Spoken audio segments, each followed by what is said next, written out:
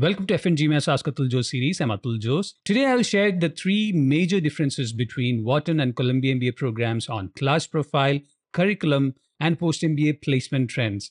Number one, class profile.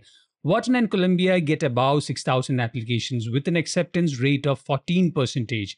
For Wharton, you need a slightly higher GMAT score in the 730 to 740 range. The biggest difference is the percentage international and the percentage women candidates. Wharton is leading among top schools for the percentage of women candidates, while Columbia leads among top schools for accepting international applicants.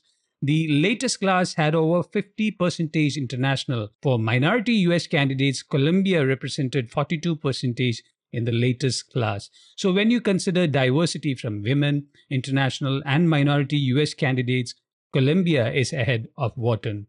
Number two, curriculum.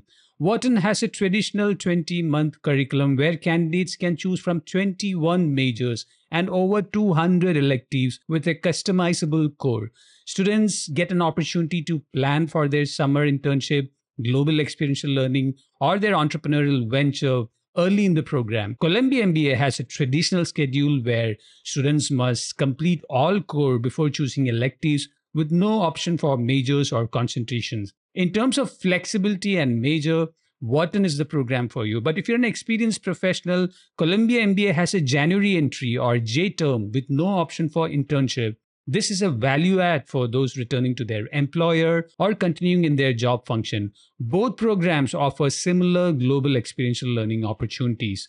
On dual degree or joint degree, Wharton MBA can be completed with 13 fully integrated programs, while Columbia MBA can be combined with 11 professional degrees, including law, engineering, medicine, international affairs, and social work. For a detailed evaluation of the Wharton or Columbia MBA curriculum and whether it fits your post-MBA goals, subscribe to FNGMAT's career planning service at store.fngmat.com/career-planning. Number three, post-MBA placements. For the latest class, Columbia MBA placed 33% into consulting, while Wharton placed 24%, with both attracting a $175,000 median base salary. On financial services, Wharton had a slight advantage in terms of the percentage of offers, but on post-MBA salary in the industry, Wharton was ahead of Columbia by $13,000.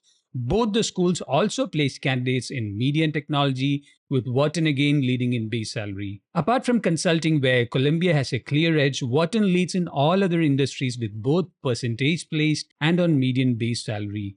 On function, consulting and investment banking were popular at Columbia, while at Wharton, private equity and consulting were the top two by percentage hired and on median base salary.